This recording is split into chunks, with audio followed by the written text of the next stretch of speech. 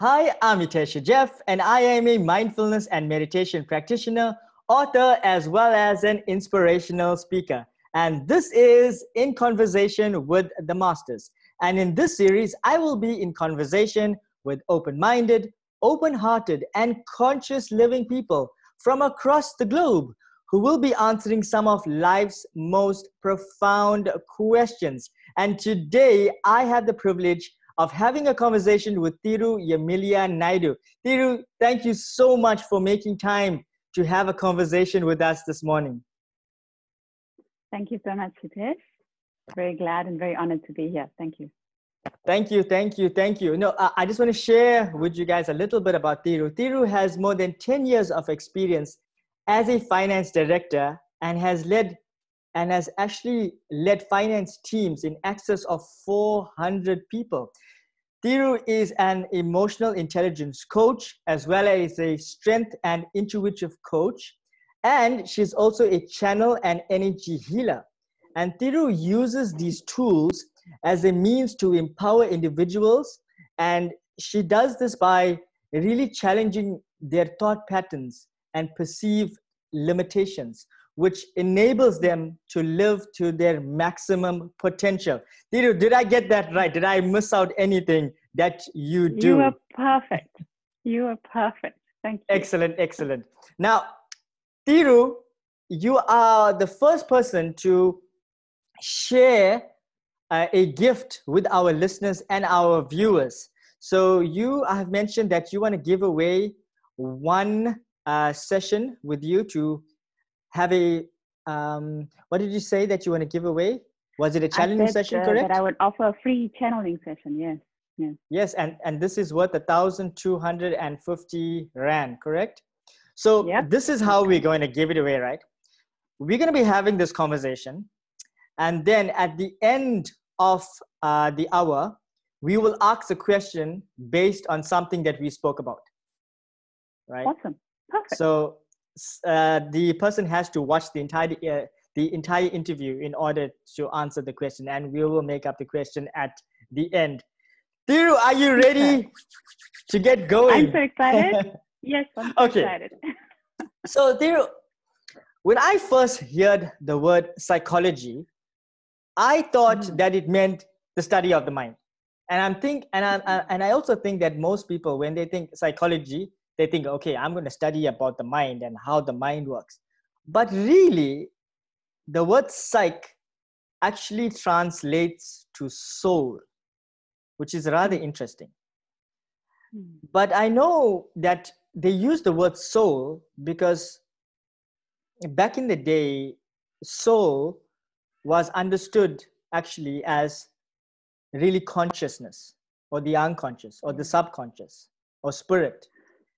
Now, despite the fact that so many spiritual texts and masters have made a reference to the soul, we know very little about the soul. Do we all have a soul? Or some might say that we don't have a soul, but we are a soul. But I have so many questions about the soul. But let's start with what your understanding is about the soul, because you mentioned in passing that we are really spiritual beings, and I'm guessing that has to do something with the soul. So what is the soul? What do you understand by soul? So I live by the proverb that we're spiritual beings having a human experience and not human beings having a spiritual experience. Okay, and that in itself talks to the fact that we start off as a soul. And as I'm talking to you, I'm giving the image of a baby being born. So when we're born, we come in here not fully understanding what we're going to expect, but we come into this life from somewhere with an energy source within us already. From the moment the egg starts splitting into the cells in the mother's body, there's an energy life that goes within it. That is the soul. And we come in fully embracing that energy and trusting the process. And we come in knowing that we have that energy within us always. Somehow, once we're born, we go through a bit of amnesia. And as we grow in life, we lose touch with that connection to that soul, that innate knowing. A lot more children these days are keeping that connection, but in previous times, as we got past the age of 7, 8, as the ego forms in the body, that connection just gets a bit shadier. And what happens is we go through life because we meant to experience life with this amnesia. When we're going to die, when we die eventually, when we get to that point of crossing back, you know, you hear a lot of instances of people that have visions of past loved ones, of angels, etc. In that moment, just before we cross, we're again reconnecting with the innate, strong strength of that energy, that infinite energy, which is the soul. And in that moment, again, we're fully trusting this energy and the energetic beings that come across to help us. So I find it very interesting that between birth and death, we have this amnesia purely to enjoy the experience of human life and to enjoy the experience of remembering that innate light and soul energy. But in those two fundamental key moments in our life, we are so intrinsically connected with that soul energy, and we just trust the process and go forward. So to answer your question in a very lengthy way, yes, I believe that we each have a soul. I believe that it's infinite energy and infinite source. And we forget a portion of that connection as we go through life to experience the joys of remembering again. So it is said in the Bible, and I am not affiliated with any religion. I have really detached from all religions, because the word religion means to bind, and I like to be free, and I don't like to be put like in the box. And if it works for some people, that's great. But the reason that I'm saying that is because in the Bible it does say that God created us in His image. Is that to mean the physical body, or is that really the soul, do you think, that they are making reference to in the Bible? I believe it's mind, body, spirit. It's the whole thing. I believe it's the whole thing. Right. And I believe, so I buy in, I watched a couple of your interviews. So like David Grood, I also share the belief in that there's higher dimensional beings out in the universe. And I believe that some of them actually have different physical forms. But I believe that in essence, all beings have mind, body, spirit forms, right? And I believe that the reason it's said, and again, I'm not affiliated to any religion like you, I'm spiritual, I believe in all of them. I believe my interpretation of that saying is that God is saying that we are him or her, because God is masculine and female in my view, okay? We are him or her, and we're just like you would see when you put a white light through a prism and the fractals of light that splits it into the different colors of the rainbow. That's referred to distortion. So all we are is the imprint of God that's slightly distorted to look a little different so that we can have a different experience, and we can then enrich the source with this knowledge of this beautiful experience. That's the purpose we all serve. That's what I believe. It's interesting you say that about the prism, because it's a really good analogy and I really love it. But it also makes me think about how people like to sometimes show off with their aura. You know, my aura is red or green, or it's like shimmering with all these kinds of colors. But really, you know, those colors are not what you should be aspiring towards. You should be wanting to have an aura that is white, because white is the essence of where we come from. Is that right? So I share a slightly different view. Yes. So I believe in reincarnation.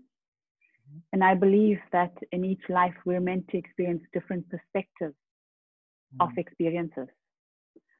So to build on that analogy again, so if I was a blue light in the last life, I'm meant to be an orange light in this life, so that I can experience a different perspective of the full composite of vibrational energy within the white light. Okay? Because each experience brings a different wisdom and joy, etc., etc., all the emotions that you could name. And each experience in each of those light vibrational spaces or states enables the full source to just get richer and richer and richer with wisdom and knowledge and knowing and experience. And it just becomes a more beautiful, vibrant energy that then gets to be shared in everyone that's collected, that's in the connective consciousness, you know. It's the same about this that's going on at this moment in time, hashtag Black Lives Matter. It's a very important reminder that despite the various shades of our skin, to the point of where we started in this conversation, we all come from one infinite energetic form. But each life is meant to be a different perspective and a different understanding. Why? Because a different perspective gains, you know, provides wisdom. Yeah. And that wisdom connects us back to that infinite wisdom, which is the infinite source and the infinite power that we each are. As you are talking, I'm just thinking that, can you imagine if we all were the same? I looked exactly like you, the same hairstyle, the same specs, you know, the same smile, the same everything. How boring would that be? I think that we have that God, whatever that is be, the creator, made us to be different, black and white and yellow and all types of these colors, so that we could learn to love each other in spite of all the differences that we have. And I'm also getting this idea, I mean, you mentioned the rainbow. It's like, the rainbow is, if you look at a white light, is not, I don't think it is as really beautiful as looking at a rainbow. So there's such beauty in the diversity of life. And you know, all of the differences are there for us to actually open up our heart and find love, and to see that, hey, this person is actually beyond this color, but I can still appreciate and value this person who's a Christian, who's a Muslim, who's a Jew, who's black, who's white, who's, you know, whatever it is. Yes, yes. And just to be a bit cheeky, I mean, if everyone looked the same, can you imagine when it comes to being intimate? It's like that takes self-love to a whole different level. Yeah, yes. Oh my word, yes. But that would be rather interesting, though. I wonder what a world would actually be like, because, you know, actually a friend of mine shared with me the other day. Nowadays, in the world that we're living in, now we wear, you know, these masks as we are going out. I mean, everybody now kind of looks the same if you think about it. So how do you actually fall in love, you know, with the other person? So surely, maybe it might actually be better for us if we were all the same, because then we would actually want to make a real connection with the other person and really find out about them. Because you can't just say, okay, I'm looking at this person and I want to be with them because they look good. You would actually have to make an effort to reach out to them, to connect. That would be an interesting word. So how harmonic is that, though, right? To stay on that trail of thought, because if we all have masks, you're right, we can't really see what's being said, right? So we have to rely a lot on body language, and we have to rely on expression of eyes. But more importantly, there's something about having the mask on that forces us, to your point, to build on it, that forces us to take an interest in each other's differences, in each other's uniqueness. Because if everyone looks the same, yeah, to your point of how do you fall in love, you're going to have to fall in love with the thing that's unique in the other person that actually resonates with you. And in order to find that out, you're going to have to take the time. You know, it's no longer the era of just sitting blankly with your social media in front of you and not connecting socially and not interacting socially. If anything, whilst we have social distancing, yes, people are forced to use technology more. Yes. But once you're out in the open and you still have to use your mask, there's a different type of social dynamic that goes on.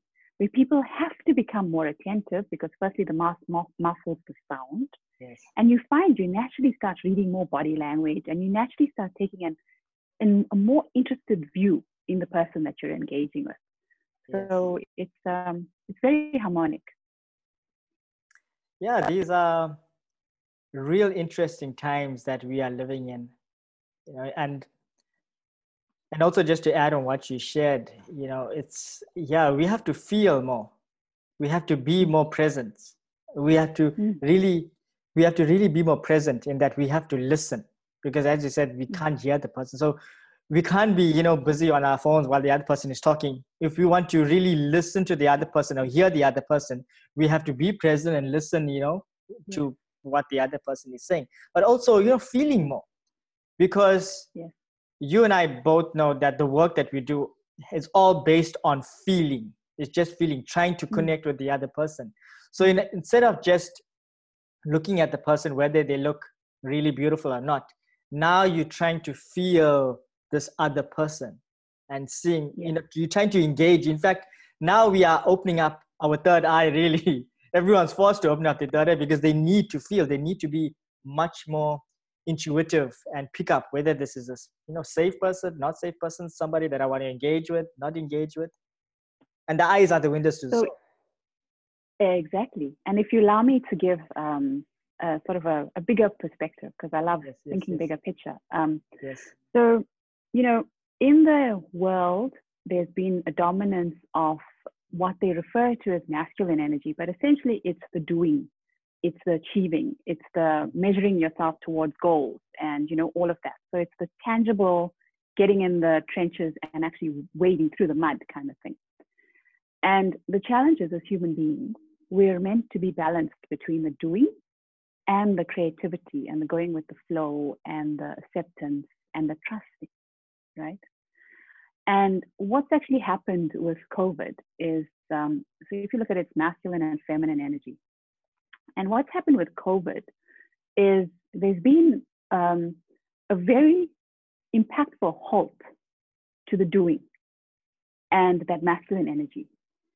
And inadvertently, people have had to get in touch with their creativity, the things that make their hearts tick, you know, the things they're passionate about. And inadvertently, what's happened, H, is that the feminine flow, the energy of feminine healing has come through each being. And they inadvertently have been embodying this a lot more. So in the process, what's happening is there's a more balance of energies that's going on within every being on this planet. Because, you know, even as David mentioned, the vibration of the planet is rising. There's a need for people to be more holistic and more aligned between mind, body, and spirit. So how often do you hear people talking about, oh, I've baked for the first time, or I've done something that I wouldn't have normally done, you know, for the first time during COVID. And it's all coming back to this fact that it's the feminine energy that's flowing in for the bigger plan of healing, for the bigger plan of balancing human beings holistically. And what happens is you can't heal if you've got a deep wound that's bleeding and, you know, it's letting out all your energy. So as a result, those wounds are coming to the surface as well. So, you know, the blessed soul that lost his life, that left such an impact on the world now in terms of hashtag Black Lives Matter, he blessed us with a reminder of how important all lives are. And, you know, it's just another example of something that's having to come up for healing, whilst this energy dynamic shifts from being predominantly masculine and doing to also now accepting the trust and the creativity and embodying the wholeness that each one is. Does that make sense? Yes. It does. I think things are shifting now in the world that we live in this year at least. But I just don't feel like there is a shift happening. I believe something is happening now in this time, in the last few months. But I just struggle to believe that there are these shifts happening in the world, because I don't see it.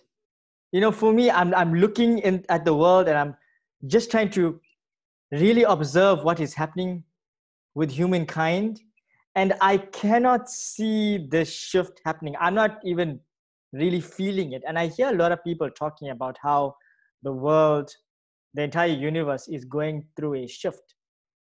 But I don't see it, because if I go onto YouTube and I read all of the comments there, people are just fighting with each other and having this real useless, real, real useless conversations with each other. I mean, in the past, I even had this conversation with another friend that even walking, if you're walking in a mall and you have to cross somebody, even though you're going to be so close to them, well, in the past, when you're passing by, the person would not even look at you. They would either look down or even look up. We don't even acknowledge our presence to each other. It's as if, you know, this there was really something wrong with each other. So I don't see the evolution. I don't see the spiritual evolution. I see the technological evolution. I see that like really expanding. But how do you think that we are spiritually evolving? What's happening inside of us? So my journey has led me to, I was on the page where I thought everyone was meant to be spiritual, in that, you know, they were meant to almost be monk-like and be very focused and dedicated towards the infinite energy and source, etc. And my journey has revealed to me that actually it's not about that. It's about every being, to the point our earlier conversation of different fractals of light in different colors. It's about every being fully embracing who they are within themselves. It does not mean that they have a right to overcome someone else's free will and cause any harm to anyone else in that process. It does mean that they have a right to fully embrace who they are. So let me give you an example. I have clients from all over the world, and I find that globally, people are much more susceptible and open to the reality that they're soul, that they're intangible with a tangible physical body. And so one of my clients, a young gentleman, reached out to me for a channeling session, and he knew in his gut that he was meant to work, to make a lot of money. And he knew that he needed to help people, but he couldn't get himself to be centered with that knowing that he is meant to make a lot of money, because he was torn between, maybe it's wrong to make a lot of money in this lifetime, you know, because a lot of people perceive spirituality and money don't go together, when actually that's a whole lesson in itself. They actually do. So my channeling revealed that actually his destiny is meant to make oodles of money, because that's who he is. That's who his innate power is. That's what he's meant to do when he's fully standing in his power. And when he does so, he's already got the threads that are coming to him in instinct, saying he's meant to help other young guys that are coming up in business and teach them and nurture them and show them that you can trust others, so that, you know, people come fully into their own power. So to come back to your question, there is shift, but it's not, you know, if you're thinking it's going to be a whole lot of people are going to meditate and be quite Zen-like, and that's not what it's meant to be. It's about standing fully in each of our uniqueness, and at the same time being fully healed, and at the same time then learning to appreciate the deliciousness of the diversity in each one of us, standing in that uniqueness, because that's the full spectrum of the rainbow that's coming to play and coming into power. What I find really interesting, and that makes me go, oh no, is when people say, you know what, we are going through this shift right now in the world, and if you are feeling tired or sleepy or angry or really emotional, it's because the shift is happening. And I'm sitting here sipping my tea and going, what are these people talking about? Because I don't feel anything. And this is coming from me, a person who spends a lot of time in meditation, a lot of time trying to feel. And all of these people are going, you know, you guys must be feeling really sleepy today, because the last 48 hours, there was this, you know, this portal opened up somewhere in the galaxy. And, you know, now, I'm sorry if you also say those kind of things. I don't know if you do, But do you also say those kind of things, or do you feel that, is it like real for you to feel those things? Do you No, feel that? no, it's not. It's not, because everyone's journey is very unique, right? Yeah. So it just depends on where you are in your life, and that's, that point in time, what you're meant to focus on. So I love astrology, and I've got a lot of good, really good friends that study astrology and work with astrology. And often you find messages coming through that talk about the retrograde, etc., and how it's going to impact you. And Saturn recently was in retrograde and all of that. And yeah, so it does impact some people, because according to their astrological birth chart, they're going to be impacted more heavily. Me personally, a Saturn retrograde, I was born under a Saturn retrograde. So when Saturn retrograde, yay, okay, perfect. It's my playing field. I'm used to it. I am able to navigate, because that's what my life's been about. So, different situations impact people differently, because everyone's journey is unique, and everyone's it's only when they're ready to go through certain shifts that it will come to them, and that's when they'll experience it. So the generalization rule, you're right. I don't share that view. It's not a blanket sort of shift that impacts everyone exactly the same way. You do find empaths that are very sensitive to the collective energy, and healers generally are, and light workers generally are. They tend to feel more of the collective energy and energetic impact. It's very important for empaths to step back and say, is this mine, or is this someone else's? And from that answer to that question, then determine whether it's theirs and what work they need to do, or if it's someone else's, to clear the energy, set up boundaries, and then do what healing they need to do for the collective accordingly. Yeah. I think people like to be victims also, or they like somebody to provide some sort of reason as to why they are feeling tired or sleepy or angry or really emotional. Oh, it's just, this thing happening with the planets. Oh, this planet now is in retrograde. Oh, so it's because the planet is doing this. So this is why I'm feeling like that. People don't like to take responsibility for their lives. So I need to come in there, because it ties in with your point earlier about not seeing the world shift. People are still very much in the phase of externalizing their stuff. So to your point, don't take responsibility for their lives. They still want to blame, it's COVID, or the ESCOM's cut the electricity, so I don't have whatever I need. I can't do whatever I need right now. And it's natural. I'm not mocking it. I'm an emotional intelligence coach. It's a natural fear that people have, because when they stop blaming, they need to then look and face their shadows within, right? They need to look at how they've brought situations to be. And that takes a crap load of courage, excuse the language, because you need to be extremely brave. They say the definition of intelligence is being able to observe yourself without judging yourself, right? So having the strength of mindfulness to be able to observe all your shadows and not judge yourself.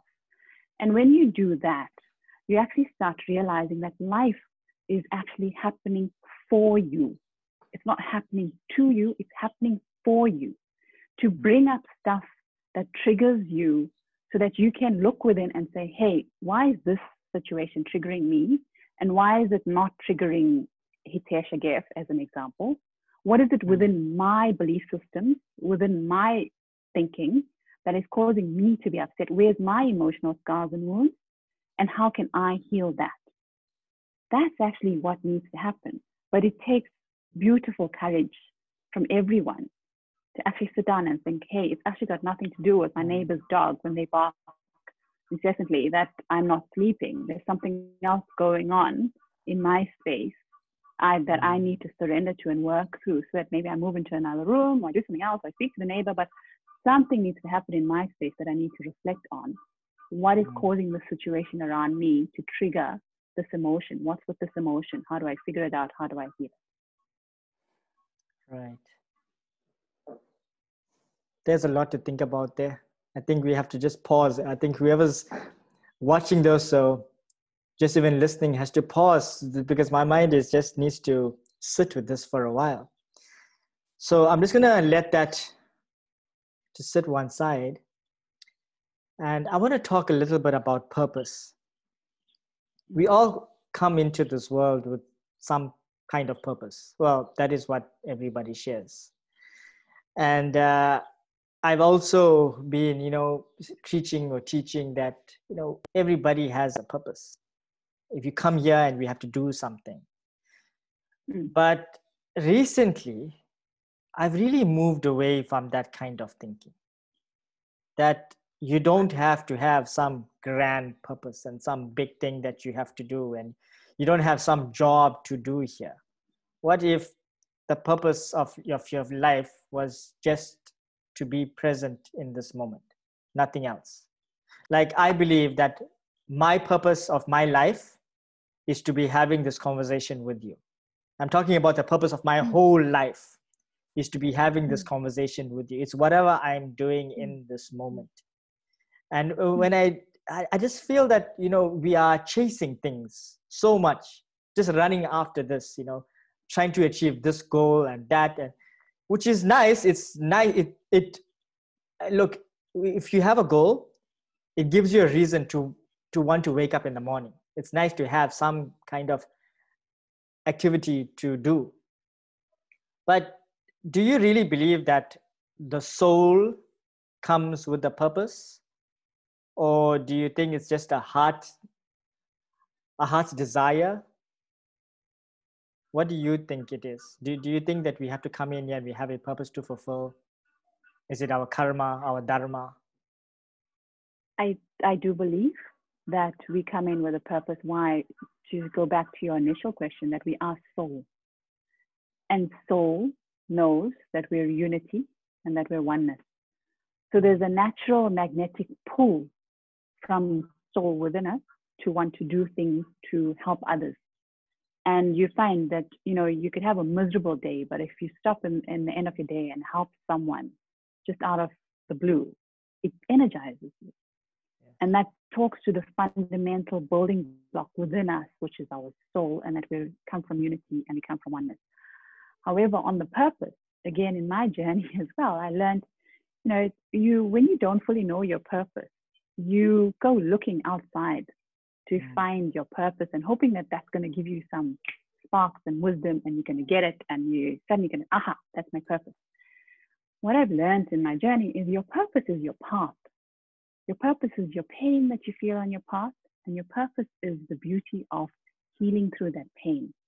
So let me give an example to explain that. One of my clients, her brother was a drug addict, and she really struggled, as loved him immensely, and struggled as she went through the experience of his addiction and eventually his passing. And it was extremely painful for her. And she felt very lost because they were very close. And she said to me, how am I going to live without him? How am I going to carry on without him? Because he was my rock. And it came through very clearly in the channeling that he actually hasn't left her. He's just transitioned from physical form to energetic form again. And he was always with her. But here's the beauty of this purpose conversation. Her purpose actually sits in coaching and helping other people and other families that are struggling with addiction. Her purpose sits in helping the wounded heal through addiction, and helping them overcome and help families overcome the trauma associated with the loss of people that have passed away through addiction. So that's what I mean about our purpose sits in our journey, and the pain in our journey, and that we know what we overcome in our journey.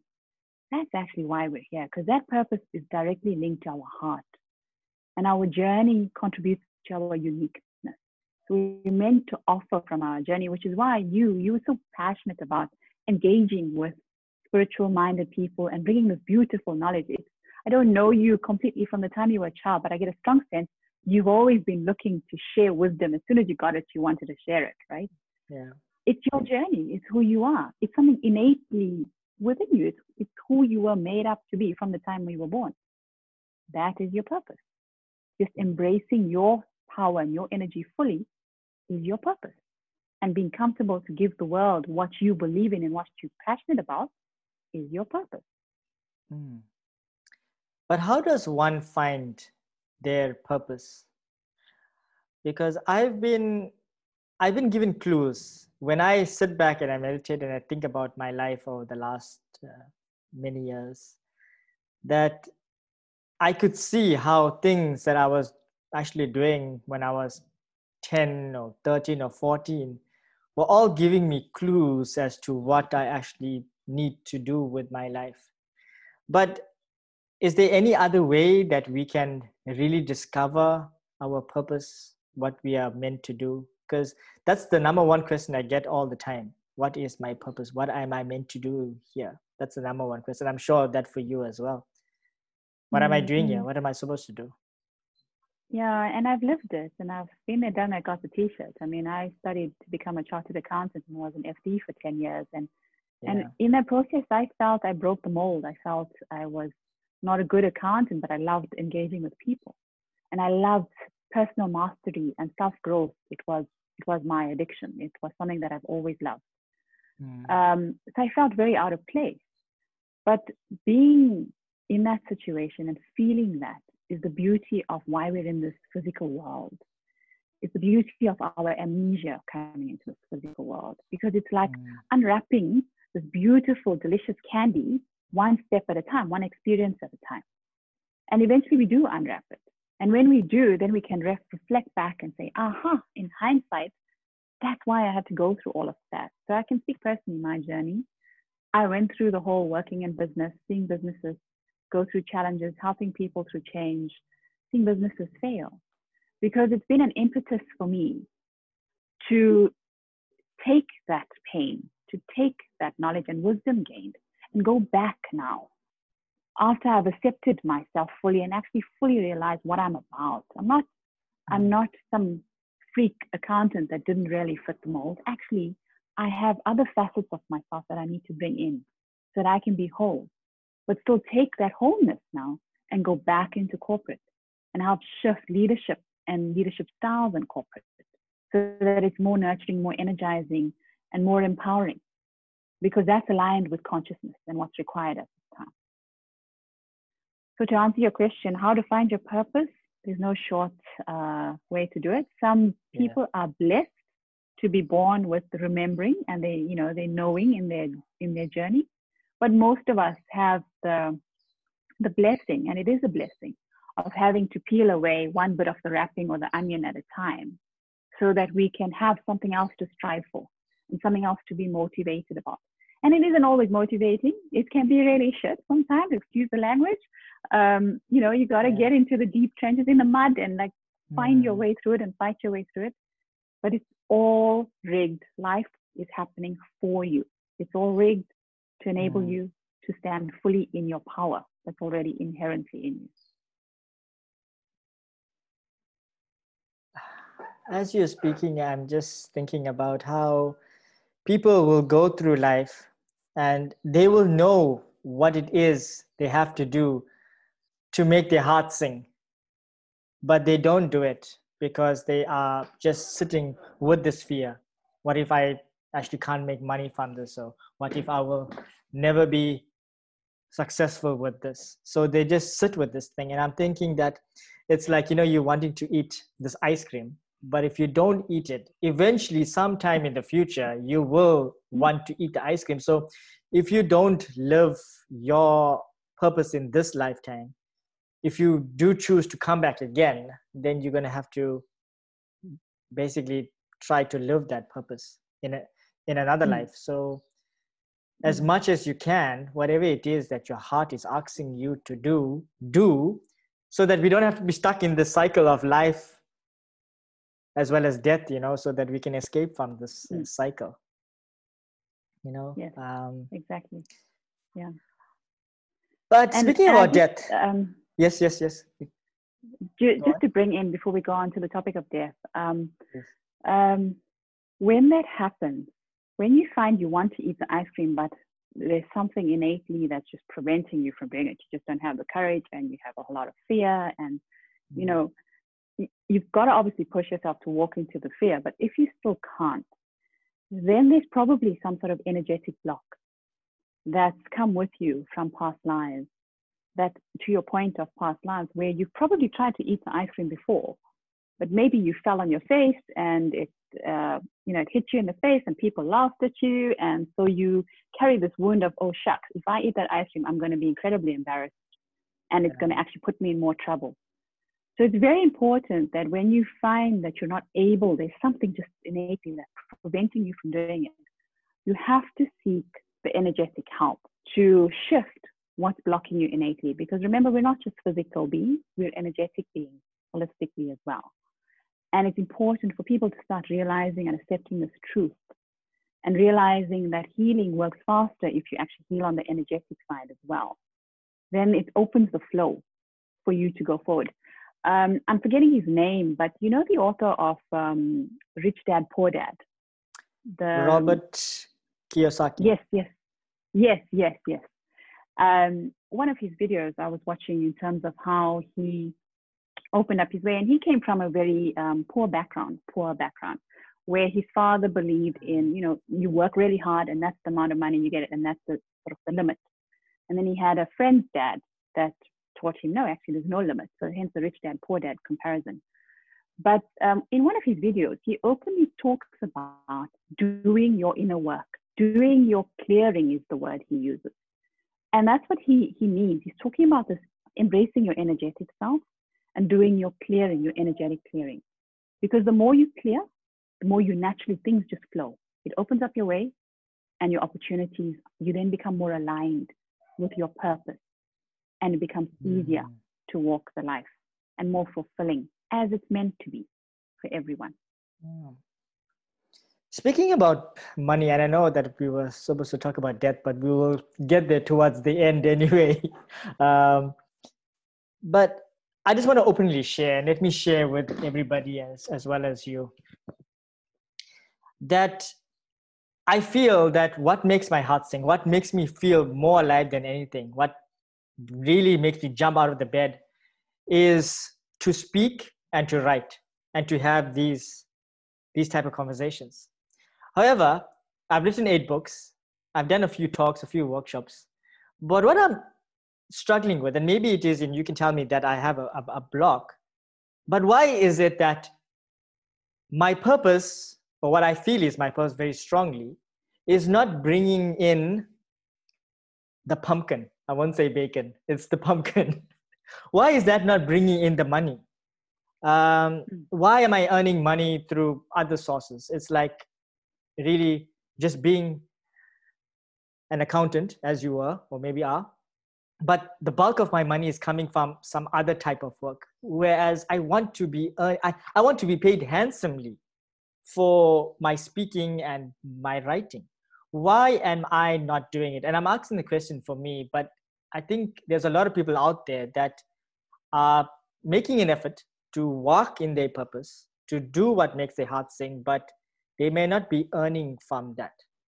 Why do you think that is happening?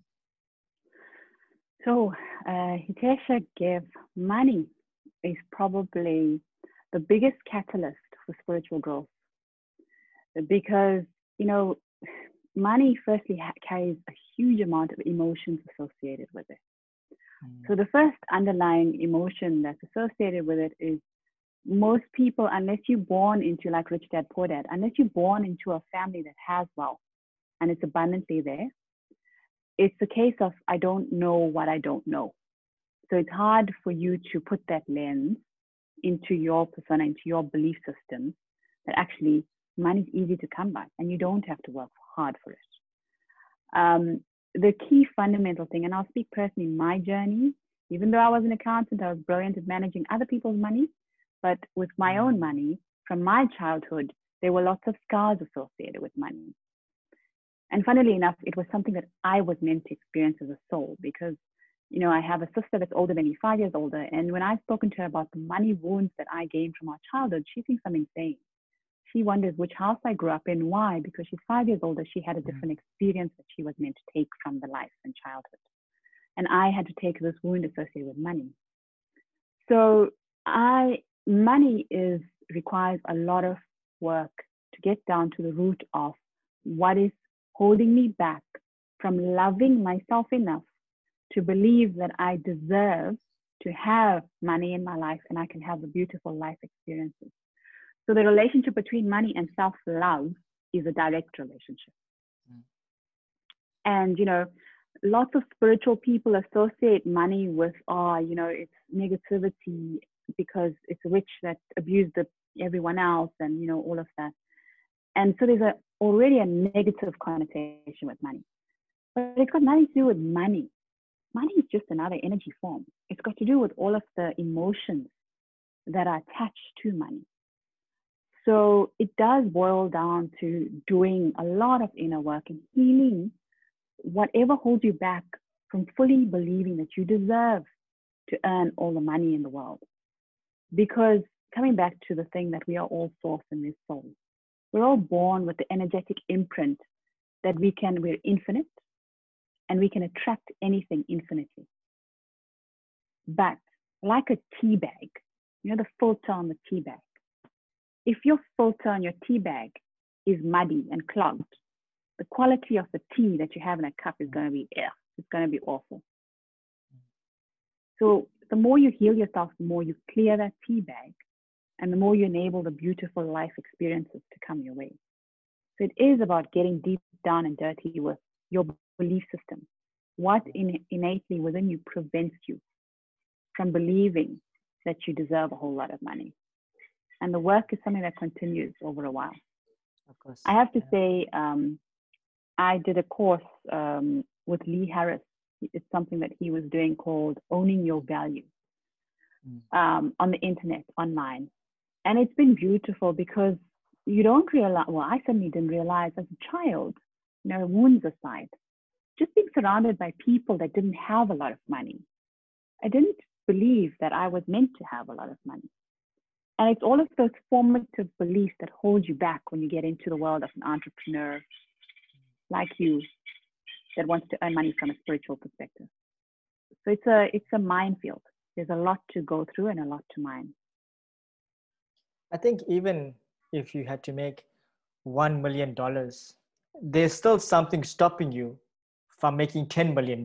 There's still some kind of limitation that you have that stops you from actually getting there. And even if you get to that 10 million, there's still something stopping you from getting to that, say, $100 million. So there's always something just to overcome. So life is a journey where you're always working and doing the work and just trying to process. You have I know to, that, and you find even, sorry to interrupt you find even some people that win a lot of money. Just say you're going to win the jackpot, right? Yeah. And 10 million rand, immediately you've won. And you often find that those people, once they now have a lot of money, they also have a lot of different problems coming their way. Yeah. Why? Because energetically and emotionally, they haven't done the work to get themselves to a state of innately knowing, hey, I deserve this. And it doesn't mean that if I have money, people are going to come and take it away or I need to give it away. Actually, this is cool. This is good. I deserve it. Wow. I love myself enough. This is a beautiful life experience. I'm going to have beautiful experiences. But most people aren't at that emotional state. So that's why the experience becomes one that isn't so good if they are in a situation where they win a lot of money. It's a true emotional connection, self-worth and money, direct relationship. Yes, correct. I know that Dr. D. Martini says your self-wealth is equal to your self-worth. I know that he also shares that as well. Yeah. So emotions. I know that emotions are the energy that is in motion in our body. And I like to think of emotions as an alarm system where it brings your attention to some part of your being that does require some healing. But I think we kind of answered this question in a way, or we just touched on it. But what are some of the emotions that we carry that block our wellness and that block our abundance? I know one is definitely fear. But what else? So the first thing that comes up, I love emotions. Emotions is my playing field. And I think because to the point of our purpose being our journey, I grew up in a home where people were very emotional, very comfortable with expressing emotions very loudly, and all of that. So it made me feel comfortable with the emotions that people call that are bad, the anger and the shouting and whatever. I was great. Emotions, most people are taught that there's bad and good emotions, and most people are taught through life experiences, like a little child, don't cry, or you need to be strong, don't show your tears. So automatically that associates crying, grief, fear, anxiety, depression, all of that with negative emotions. But there is no such thing as a negative emotion. It's a paradigm that needs to shift. There's the truth that emotions are triggers, and I'm so glad you've called it out. Emotions are actually the key to people, because if we say life is happening for us and every experience is a mirror, the key, the trigger that's meant to be clicking within us, if we're present enough, is the emotions that are coming within us. And to say, okay, what do I need to do with that emotion? How do I heal it? And so from an emotional perspective, I have something, I work from a healing perspective. I work with something called divine healing, which is a tool that I've studied through the UK. And it's actually, I've studied various healing modalities, but I find that divine healing is able to cut through multiple layers of emotional blocks simultaneously. And in terms of an onion, if you look at the onion and the layers, it's able to cut through multiple layers simultaneously. And so with that enables more release and enables more healing. But to come back to your question, the emotions that block people, first, it's the mindset that there's bad emotions. Secondly, it's pain, grief, anything that's perceived to cause physical pain or trauma are emotions that block people. There's this children's movie called Inside Out, which talks about the emotions. And it says that sadness is the precursor to joy. So initially, sadness was being pushed out. But even the negative emotions are data that should be dealt with, because all of those emotions are what precursors to the beautiful emotions and the beautiful experiences. So instead of letting those so-called negative emotions block us, fear, sadness, grief, all of that, anxiety, capture it, understand why you have it, journal it, go for healing, open the way so that you can allow the other emotions to come in. So you have to feel all of these emotions and not fight them, to fully welcome them, and just not to resist them, but to own them and then heal from there. Because I'm sure it's not just one kind of emotion, and it actually varies from person to person.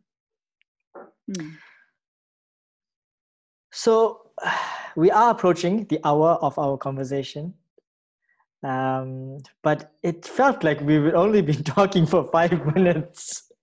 It's been great. I would love to actually talk to you again sometime, but for this conversation, thank you for saying that. And I just want to end this conversation by talking about death, and this maybe can be an entire conversation on its own, actually. But what do you believe happens when we die? So I do believe that our energy pulls out of our physical body. So the soul pulls out of our physical body. And I do believe that the soul goes back to infiniteness. I've also read the book, Many Lives, Many Masters. And it talks to, it's a really good book to read, because it talks to what happens after death. And the fact that you go into, according to the book, you go into this firstly healing space where you heal some of the trauma that you might have experienced, and you review your life, and you reassess with your guides how you've done in terms of the lessons that you were meant to learn, etc. And once you're out of the healing and the review, then you go back and you join the collective.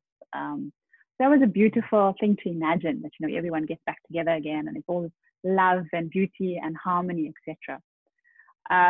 In my belief, I do believe that we go back to oneness, we go back to source, and from there we decide in terms of what the next steps are going to be as a soul, because life is about experiencing, and learning lessons, etc., and then moving on to, other lives, etc., and other forms of incarnation. So I do believe we go back.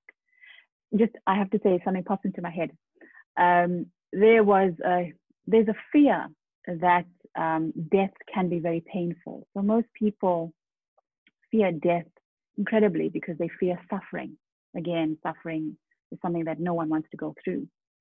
And if you think of it, there are a lot of people that are able to have pleasant crossings, and there are some people that have traumatic crossings. But however, even in those traumatic moments, what happens is that you become so present. It's almost like if you've ever been in a car accident, Hitesh, and it feels like time goes, becomes slower and things become stalled.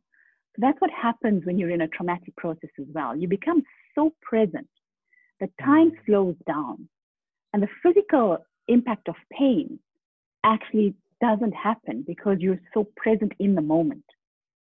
It is a memory that brings through pain. But quite often you'll hear people, if you ever watch or listen to people that have crossed over, you'll hear about them talking about where they could see what was happening, but it was like they were hovering over the situation. Because you connect fully with your soul at that point. So the physical pain is not something that actually is experienced by your soul. Yeah. You're there to just watch the exit. And death is more about the message and the impact you leave for those around you, and less about what you're going through. It's all predefined and pre-agreed, and it's the message and impact you're leaving for those around you. Like this beautiful soul that lost his life through this violence in America. It's the impact that's rippled on through the world and created this cause that's caused everyone to focus on equality again across the skin color. So death is very much about the impact that's left for those remaining, that's going to enable a more powerful shift going forward. Yeah. Does that answer your question? It does.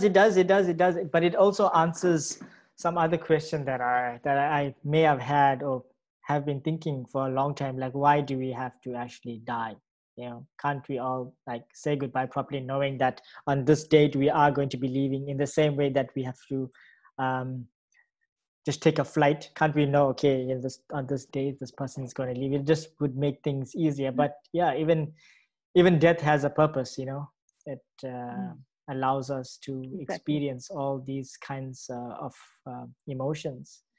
I have a very, very, very depressing view, and I say depressing because it's not exciting that when you die you're going to meet your aunties and your uncles and your mom and your dad and your dog. Everyone wants to have that view that this is what they're going to meet the people that have actually passed way before them. My view is that I don't think you do that. And the thing with asking the question, what happens when you die, is that there is no one answer and nobody really knows the truth. And very quickly, I would just share that my view is that this is not real. This reality is almost like we are just plugged into this into this virtual reality space.